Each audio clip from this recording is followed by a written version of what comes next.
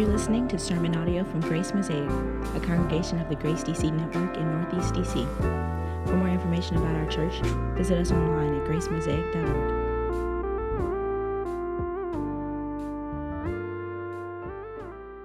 We have been in this series through the season of Easter. Easter is a season that lasts 7 weeks until Pentecost, which is coming up here in 2 Sundays.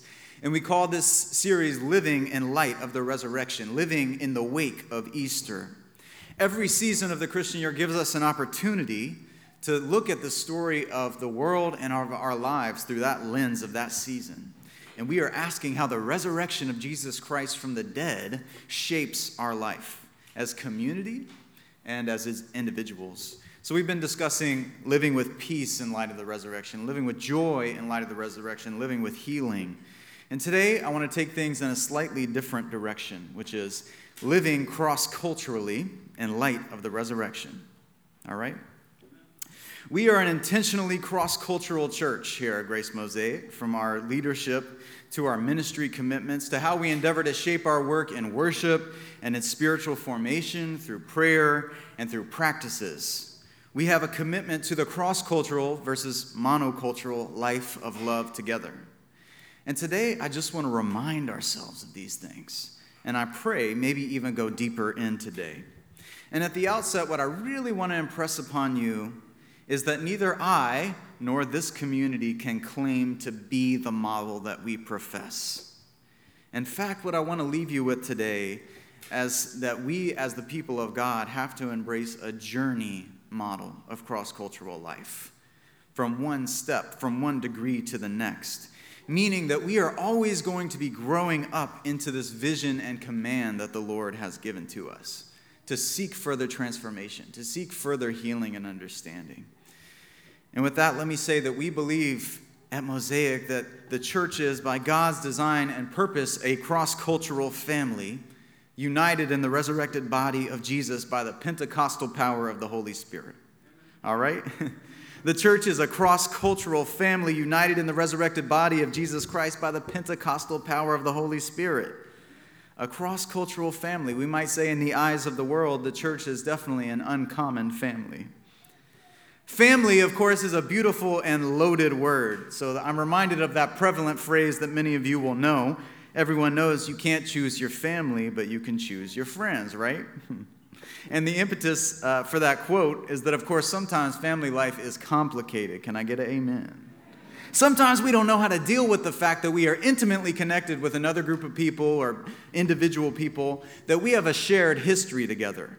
And that shared history might indeed involve a lot of hurt, a lot of shame, a lot of blame, anger, fear, and joy. And thus the iterations and the adaptations of the phrase that I found: you can't choose your family, but you can ignore their phone calls. You can't choose your family, but you can choose your therapist. Woo! All right.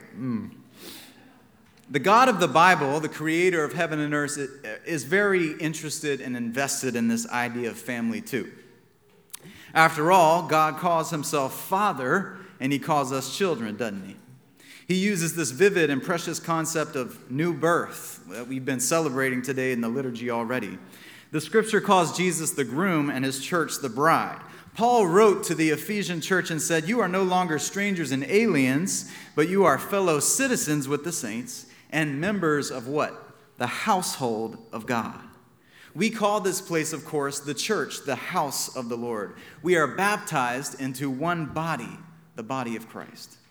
We commune with God as a family at the Lord's table together all across the world, north, south, east, and west. And it's significant that God uses those kind of terms because it's to change the way that we, the church, think through our ultimate identity and calling in a varied and a diverse and a beautiful and a profoundly broken world. I feel that we're at an inflection point right now in the American church context, especially as a church intentionally pursuing cross-cultural ministry. For the last 10 years, with, of course, 2016 and 2020 being years of reckoning for the American church, many churches and ministries and communions have had to come into contact with lines of deep cultural difference, communal pain, anger over injustice, protest, And those churches' response to those moments spoke volumes about how they navigated cross-cultural realities.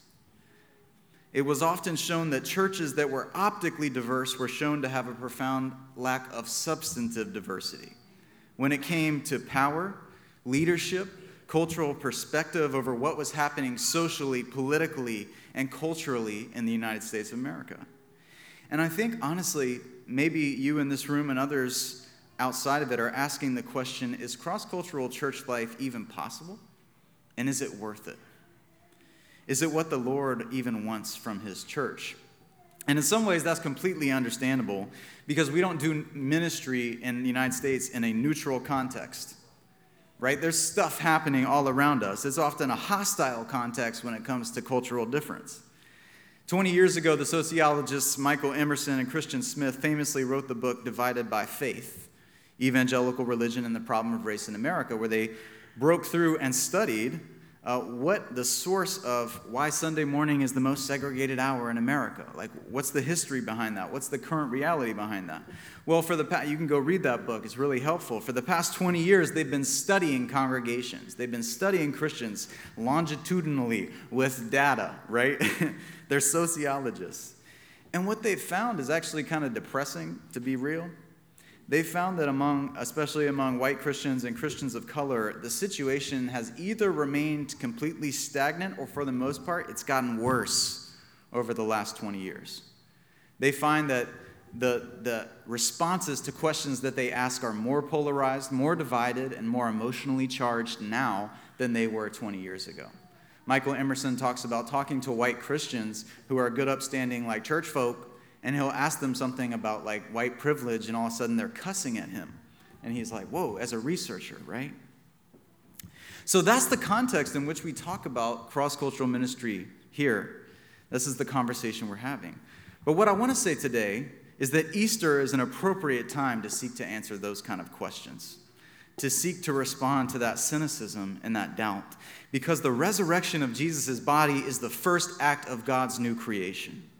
Easter points us to a renewed declaration of a new city of God, where people from every tribe, tongue, people, and nation shall come, and where a wounded yet gloriously transformed king will welcome a wounded yet gloriously healed people from all over. There is woundedness and there is transformation. That's what we want to look at today. And I want to explore it by going back in time to a psalm. And you're like, a psalm? To talk about living cross-culturally in light of the resurrection? I just want to remind you in John 5 that Jesus said, all of Scripture points to me. Jesus said that all of the Word of God bears witness to me. And what I think we'll see today is that Psalm 87 necessarily bears witness to the death, the resurrection, the ascension, and the sending of the Holy Spirit that Jesus has done. I want to look at this psalm by using 3 P words, all right? There's a place, there's a people, and there's a party. All right? A place, a people, and a party. Somebody say amen. All right? Yeah, don't be afraid to talk back to me, all right? First, a place. On the holy mount stands the city he founded. The Lord loves the gates of Zion more than all the dwelling places of Jacob. Glorious things of you are spoken, O city of God. I'm giving you a foretaste today from the book of Psalms because we're going to be in Psalms all summer in a series called Songs in the Key of Life. All right?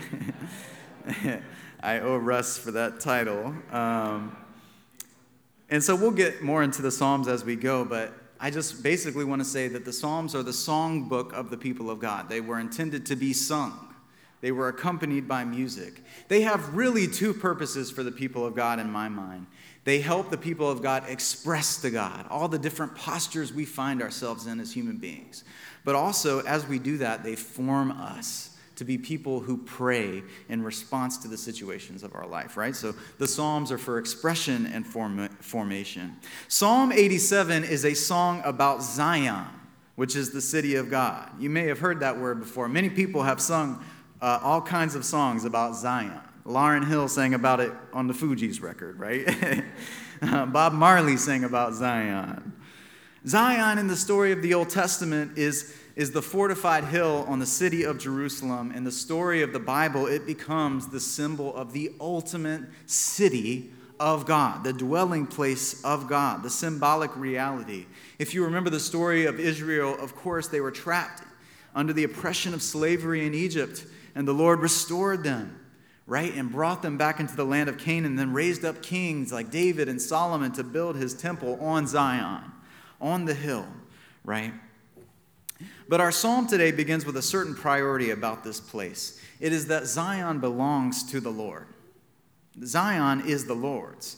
The psalm in Hebrew is more like a spoken word slam poetry kind of thing. It's more like a rap. It doesn't actually supply a lot of the verbs that our English translation does. So literally, if I were to read you the first line of this psalm in Hebrew, it would just be like this. His foundation upon hills of holiness, the Lord loves the gates of Zion. I like that. And what that verse says is that Israel did not just wander into a place through their own navigation or vision or dream. They were shown the place of God's dwelling. It wasn't a holy place because Israel founded it and they were a holy people. It was a holy place because the Lord had founded it and blessed it with his presence. God did not consecrate something that the people founded and just called it a holy or exceptional nation. Let those who have ears to hear, let them hear. God did not just consecrate something that the people founded and called exceptional. It was exceptional because God is exceptional. It was holy because of him, not because of them. After all, they were trapped in the darkness of slavery in Egypt, and it was the Lord who restored them. And that's why God would tell them later on in the book of Deuteronomy, it was not because you were more in number than any other people that the Lord chose you and set his love on you, for you were the littlest among all peoples. But it was because the Lord loves you, and he was keeping his promises to your fathers that he brought you to this place, right? The motivating reality behind God bringing people to the place where he dwells is his love. Because God loves to dwell with his people, all of his people that he has created. Let that sink into you. The Lord loves his dwelling place. The Lord loves the place that he sets apart for his people. The Lord loves to be in communion with his people. And the scriptures take this idea of a place and they carry it forward. If you know the book of Hebrews, chapter 12, after the Gentiles have come in, after the gospel has gone out to all nations, the writer of Hebrews says, you have come to Mount Zion, to the city of the living God, to the heavenly Jerusalem. You've come to Jesus, the mediator of a new covenant. The Apostle Paul called Jerusalem the people of God's mother. All right? He said that Jerusalem was a mother of freedom. The people of God are to find their origin story together in the liberating, mothering city called Jerusalem, which is opposed to the imperial cities of our world that dominate, exploit, enslave, and kill. I think that so many of our cross-cultural issues historically and presently in our context have stemmed from a historic and deep syncretism of the Christian faith to imperial, nationalistic, economic, and cultural agendas. And the wounds and damage and malformation that has caused still are with us today, regardless of how personally we participated with those agendas. The wounds are still there, and they cry out for repair and transformation, for resurrection healing. It is essential to follow Jesus in the context of the place where you are, to do theology in that context. And to do theology in this context is to do it in the context of white supremacy. It just is. It's to do it in the context of the whole heritage of Euro-colonialism, period. Other countries in other parts of the world, other contexts, they have their own stories to work out. But this is our story that has profound ripple effects. That legacy of white is right, white is normal, and we need to fight for whiteness is not far from us. I just want to be real. It's in the news cycle this week. The Buffalo shooter last weekend that we lamented together, what was he motivated by? He was motivated by something called replacement theory. I don't know if y'all read about that this week. But this conspiracy and fear that white people are being replaced. And so we need to fight for that. And that's obvious for us, right? We're like, okay, that is obviously white supremacy. But this conspiracy defensive thinking is not unknown in church contexts as well.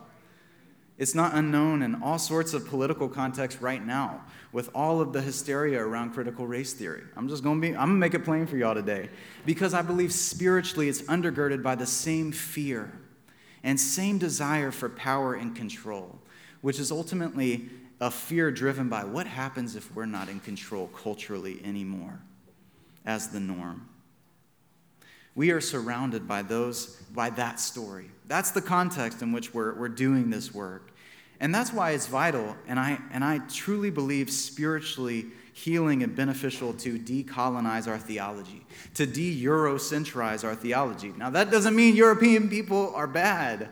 They have a place in the story of the Lord, but it's a place in a beautiful mosaic of God's people. We have to be healed from that notion and fill our minds and our souls and our hearts with this biblical and orthodox understanding that it's the Lord's city. Every tribe, tongue, people, and nation that we are citizens of, ultimately.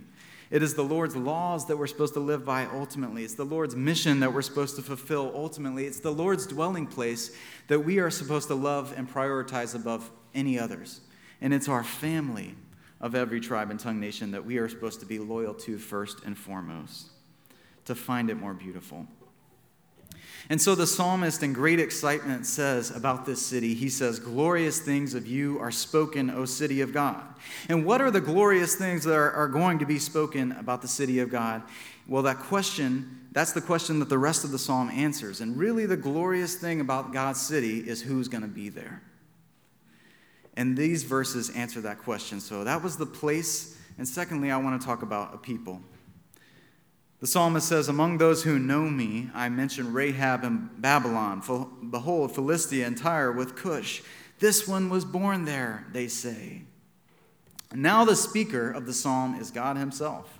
And he begins to roll off his tongue the nations that are all around Israel. Kind of the nations in this list are Israel's neighbors regionally. It reminds me, this psalm does, of the opening ceremonies of our Olympic Games, right? When all the nations of the earth are paraded through the great Colosseum and their nation's name is announced, and they have colors and garb to mark out their national cultural identity. And it's this kind of procession of nations and ethnicities that are all being welcomed into the city of God. But unlike the Olympics, these nations are not in competition with one another. They're finding their equal footing in the family of God. And God says, among those who know me, not even among those who fear me, but knowing God is an intimacy. And God's saying, all these different kinds of people know me, and I find glory in them. Can I just say that the Lord loves culture, and he created the diversity of humanity and culture in his image. What is culture? Simply put, we could have a whole sermon about it, but it's just patterns of thinking, patterns of speaking, patterns of doing, patterns of making through which a given people organize their world. That's what culture is. Some cultures take steel and they make pipe organs out of it. Some make steel drums, and some make gamelons, all right? Same materials, but human culture shape things in different ways. Human culture is outward and visible with things like dress and food and language, but it's also deeper too. It's values around expectations of family, individualism versus communalism, child rearing, emotional expression and worship. Our relationship to time, how we expect people to be punctual or loose based on a linear time clock. I know I got some cultural analysts out there in the room. And there are broad culture generalizations and specific ones. We can talk about Thai culture, but we could also talk about this specific city in Thailand or this class of people. We could talk about the southern United States or the northern United States. And the Lord is glorified by the beautiful mosaic of all of it. Pastor Duke, the pastor of Grace Meridian Hill, and sometimes we other pastors like to call him the Twitter bishop. He tweeted this week, he just said, it feels important to reiterate something that's quite basic, that God delights in the ethno-cultural diversity of his image bearers, that he is more greatly glorified because of that diversity, and that his people in their perfected state will reflect that diversity for all eternity. All right? Amen. We need to remind ourselves of this, that this is not some pie-in-the-sky utopia, humanistic vision. This is the Lord's doing, and it is marvelous in our eyes. And of this list of nations, it's fascinating because God mentions Rahab, which is the poetic name for the empire of Egypt, and God mentions Babylon. And that's striking because if you know the Old Testament story, you know that Egypt and Babylon are the two chief oppressors of Israel. And still, it's right here in the book of Psalms. And then there's Philistia and Tyre, who usually Israel is at war with as well. And then there's Cush, a farther out nation, Ethiopia, really is what Cush is. So what you have is this picture of the entire known earth to an Israelite, all coming in to the city of God. And so this psalm becomes prophetic like much of the Old Testament. The Old Testament is always busting at the seams to let the nations in, to get the nations in on the relationship to the Creator God who made them, right? Into the gates of the kingdom. And we know on this side of the cross and resurrection how this city is going to come and happen is through the new covenant of Jesus Christ. For Jesus doesn't just come to forgive and redeem individual people's sins. Now, he does. Let's not depersonalize the gospel. Amen? It's good that Jesus died on the cross for my sins and your sins, was resurrected for your justification and my justification. Amen? But Ephesians 1:10 says that Jesus came as a plan for the fullness of time to unite all things on heaven and in earth. What else can that mean but everything is the Lord's? And that Jesus is on a mission to heal all of life. So many times, pastors like me have been told to just preach the gospel and not address social concerns, right? But in light of this verse, we are just preaching the gospel when we preach about social and communal concerns. Because it is nothing less than Jesus' will to unite everything on heaven and earth. To heal everything and see shalom and righteousness flow through every single relationship and every single society across the earth, period. When we embrace this gospel, we don't have to make distinctions then between spiritual concerns and material concerns, because all of life is Christ's concern. And the resurrection is the beginning of this new creation. And the Holy Spirit comes down on the church to fill this new body with holy, divine, living breath and power.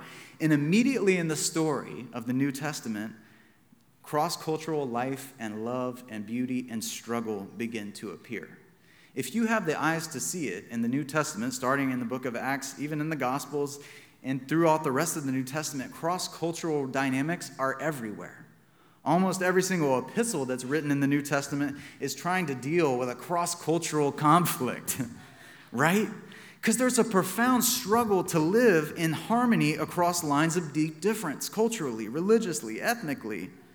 And it's beyond debate that the earliest labors and struggles for the early church to live in light of the resurrection of Jesus was to live cross-cultural life and love out in their place. So if you go to the book of Acts chapter 6, you will find a big cross-cultural conflict and the healing of that conflict between Jewish Israelite leaders and Hellenistic Greek widows who felt that they weren't being properly served. And they raised a protest. And the Israelite leaders had to listen to them, or chose to listen to them, I should say, and then elected Hellenistic leaders to help them with their concerns, right? If you go to Acts chapter 13, when it lists out the leadership of the church of Antioch, it lists them by all their ethnicities, by where they come from class-wise. The New Testament doesn't hide from ethnic identity. It doesn't subscribe to color blindness, cultural blindness, economic blindness. No, it names it all. But what the New Testament shows is that the mere diversity of a church or a city doesn't in itself ensure anything. Last year, Pastor Russ and I were in training together to become qualified assessors of something called the Intercultural Development Inventory, which is a tool used to assess what strategies individuals and communities use when they encounter cultural difference. So Pastor Russ and I thought that as pastors of a cross-cultural community, it would be good for us to go through that training. And during one of those trainings, the teacher, Newa, he began one module with a question on Zoom, okay? This was like a Zoom training where the facilitator is like, all right, here's the icebreaker question. Type your response into the chat box. I know everyone on this call, everyone in this service, everyone on this call. So he put out this prompt, and he just said, diversity creates blank, all right? And so people began typing into the chat box everything that you would start typing in, I'm sure, which is something like wholeness, beauty, unity. So the chat fills up with all that over and over again. And then the facilitator looked at the other teacher and he said, we failed them because they all got it wrong. He said the correct answer is this: diversity creates nothing. It is how we choose to relate to and navigate and steward that diversity that can create the possibility of beauty, wholeness, and unity across that diversity. That's what our moments of cross-cultural struggle and our profound cultural moments show us. The substance of our cross-cultural life is more important than the optics of our cross-cultural life, right? And when you choose to focus on the substance rather than the optics of cross-cultural dynamics, then you're going to find that there's a lot of gaps. There's a lot of woundedness, and there's a lot of opportunity for growth and transformation, all right? Recently, I had this experience where I met the mother of one of my son's friends from school. I was having a birthday party. She came, and she brought her son. She is a Latina woman who really mostly speaks Spanish. And as we meet, I throw out my first few greetings that I know, all right? I'm not very good at Spanish at all. So I throw out my first few greetings and that I got up my sleeve, and her face lights up because she was just known in that moment, like for someone to be conversing with her in her own language. But we reached a point very quickly where I ran out of phrases. And I didn't even know how to say, I couldn't go any further. But her face and my face sort of had that moment of like, oh yeah, I can't go past this point with you. And I reflected on it because for the rest of the night, she pretty much withdrew from the social group because linguistically that barrier was there. And my perception grew kind of crestfallen, and so she was isolated from that point on. Maybe you've had that experience a lot. Maybe you've been on the other side of that experience too, right? Where you think someone might know you and be able to resonate with you culturally or linguistically, and then all of a sudden, nope, they don't actually know. I'm naming that dynamic because it's very important. That gap right there, the gap that we face when we're having cross-cultural relationships, is all over the place. And the question is, what are we going to do about that gap? Now, I have different choices of how I could respond. First, I could maybe respond with defensiveness to this woman. I could say, well, I'm an American, and the dominant language we speak here is English, and if this person's going to become part of my culture, then they have to adapt, because that's how we do things. And you see that response a lot in our broader culture, right? And in the church. That response can be outwardly sweet and kind, but ultimately the response says this: we aren't going to change who we are and how we do things just to accommodate you. It's a defensive posture.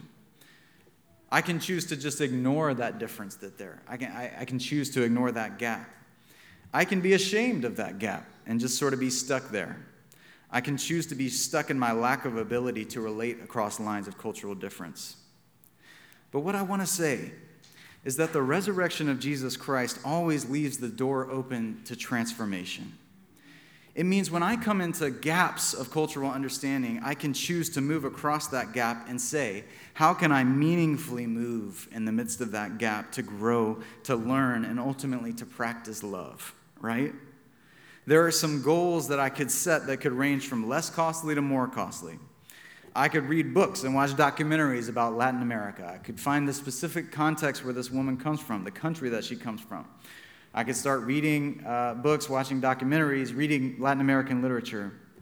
Or I could commit to more costly and substantive patterns of life, right? I could decide that I'm going to learn the language because I keep running into this gap over and over again. God keeps putting people into my path where I experience that gap, and it's an invitation, right? So I could join a Spanish language class and commit to close that gap. I could commit to certain relationships I could go to certain restaurants where I'm going to run into that gap over and over again, that I might grow in the place of formative relationship. And as I make those changes, I'm committing myself to a resurrection love that doesn't just make peace with, that's just the way things are. That's just the way the world is. Those gaps are all over the place when you pursue cross-cultural community. They have to do with historical ignorance sometimes. They have to do with those deep cultural differences about child rearing, about expectations, right? And those gaps are invitations to communion with one another. Those gaps are invitations to transformation. But here's the reality. My son's friend's mother, she doesn't have the luxury of saying, I'm just not going to do anything. People who are marginalized in our culture have to make all sorts of adaptive choices to survive. The question is that on the line of cultural difference, are we who are not on the margins going to choose to move into the gap for the sake of love of neighbor or not? And obviously, people of God, we can't do this with every single cross-cultural interaction possible. But what I want to ask you is, who is the Lord putting in your path, in your community, in your interactions that are asking you to move into a place of resurrection, transformation, love, right? And to be a mature cross-cultural community that we strive to be, we have to embrace a journey metaphor of cross-cultural competence. And what do I mean? I mean, in so many areas of our life, like if we're talking about our honesty or how much we gossip or how we show anger or how much we pray, I can go to people as a pastor and people say, yeah, I really want growth in this area. You know, what will that look like? I understand I haven't arrived yet. But we can often struggle to apply that to our cross-cultural competence, living in community. We have to embrace the fact that we aren't there yet. In no way have we arrived. We have room to grow. And that the New Testament shows us that actually a big part of living out the mission of God's people across the world is living more deeply into our harmony and unity as God's people. It is not an agenda that is cultural, it is an agenda that is biblical, right? But this journey requires a lot of patience. Many people get hyped up about living cross-culturally, and rightfully so, as my wife said to me this week. But she said the work and call of living cross-culturally in light of the resurrection is urgent, but it cannot be rushed. It's slow, lifelong, requires patience and grace. I love that word. We always talk about at Mosaic that spiritual formation is a crock pot or a Dutch oven. It is not a deep fryer. We can't reach places of amazing cross-cultural competence overnight. It's a journey. But the key is, are we committed to the journey or not? Or are we stagnant? And we want to be a community that's committed to the journey, to live in light of the resurrection in this way. We want to be a community that practices cultural self-awareness, all right? Because what the evidence shows us is that the more we are able to articulate our own culture, our own background, where we come from, the deeper we can relate along lines of cultural difference. So I just want to put a plug in here. We offer an assessment as pastors of this church called the IDI, which is an assessment to lead you into greater cultural self-awareness. And I think it's super, super helpful, to be honest with you. But we also want to be a community that practices cultural other awareness, to be mindful and attentive to the cultural interactions in our church and in our place. So Pastor Russ and I have put together a couple of resource lists in the last 2 years. Resources for cross-cultural understanding, resources for cross-cultural living. I also want to link Elder Kenny's 4-part blog series, Advancing Gospel Reconciliation. Amen. So I'm just reminding you of these things. I'm stirring us to further growth because this is part of tilling and caring for the garden that the Lord has placed us in together.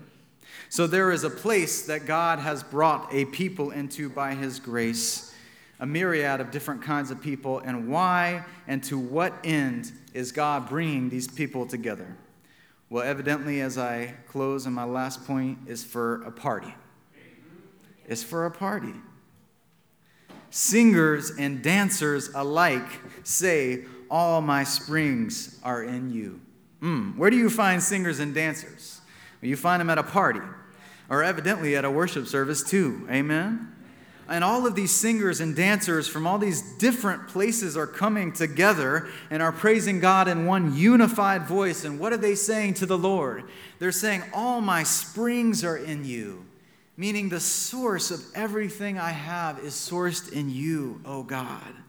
What are springs for? Springs represent cleansing, and springs represent nourishing. In this journey of cross-cultural love and worship, our source of cleansing is the stream of the Lord's love. Our source of nourishment and growth is the power of the Holy Spirit, the spring of love.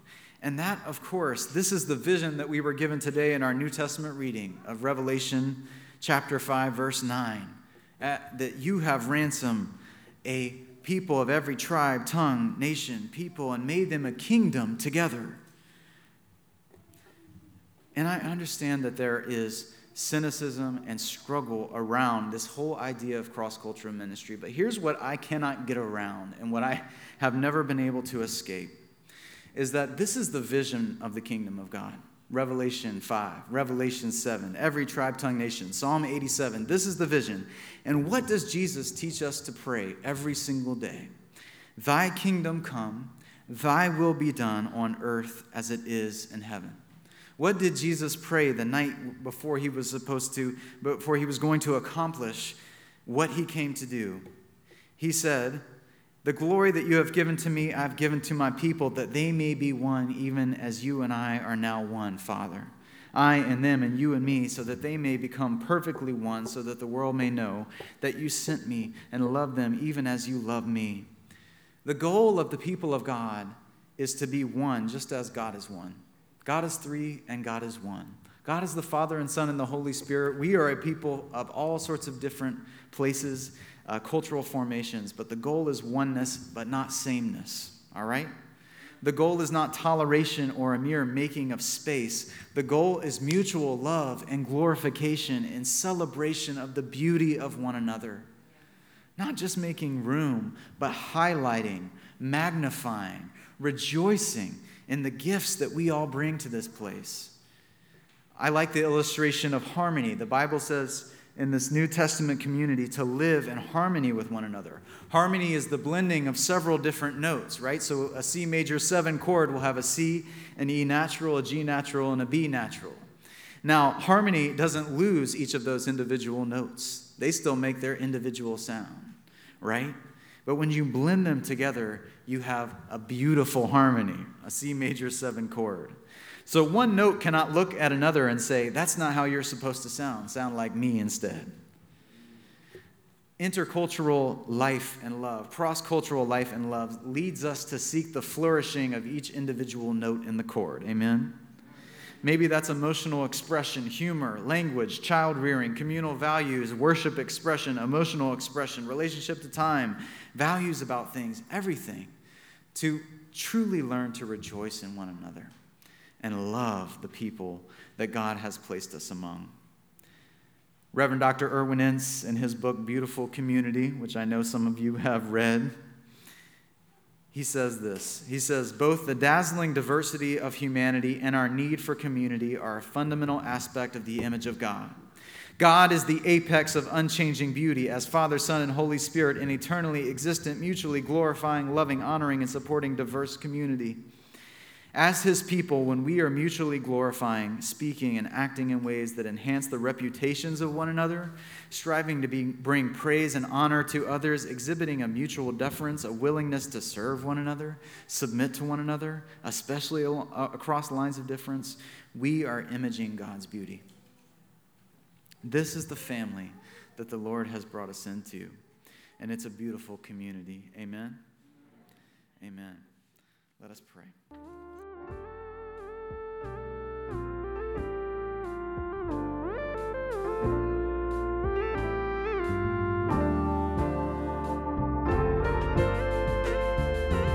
Thanks for listening to this podcast from Grace Mosaic.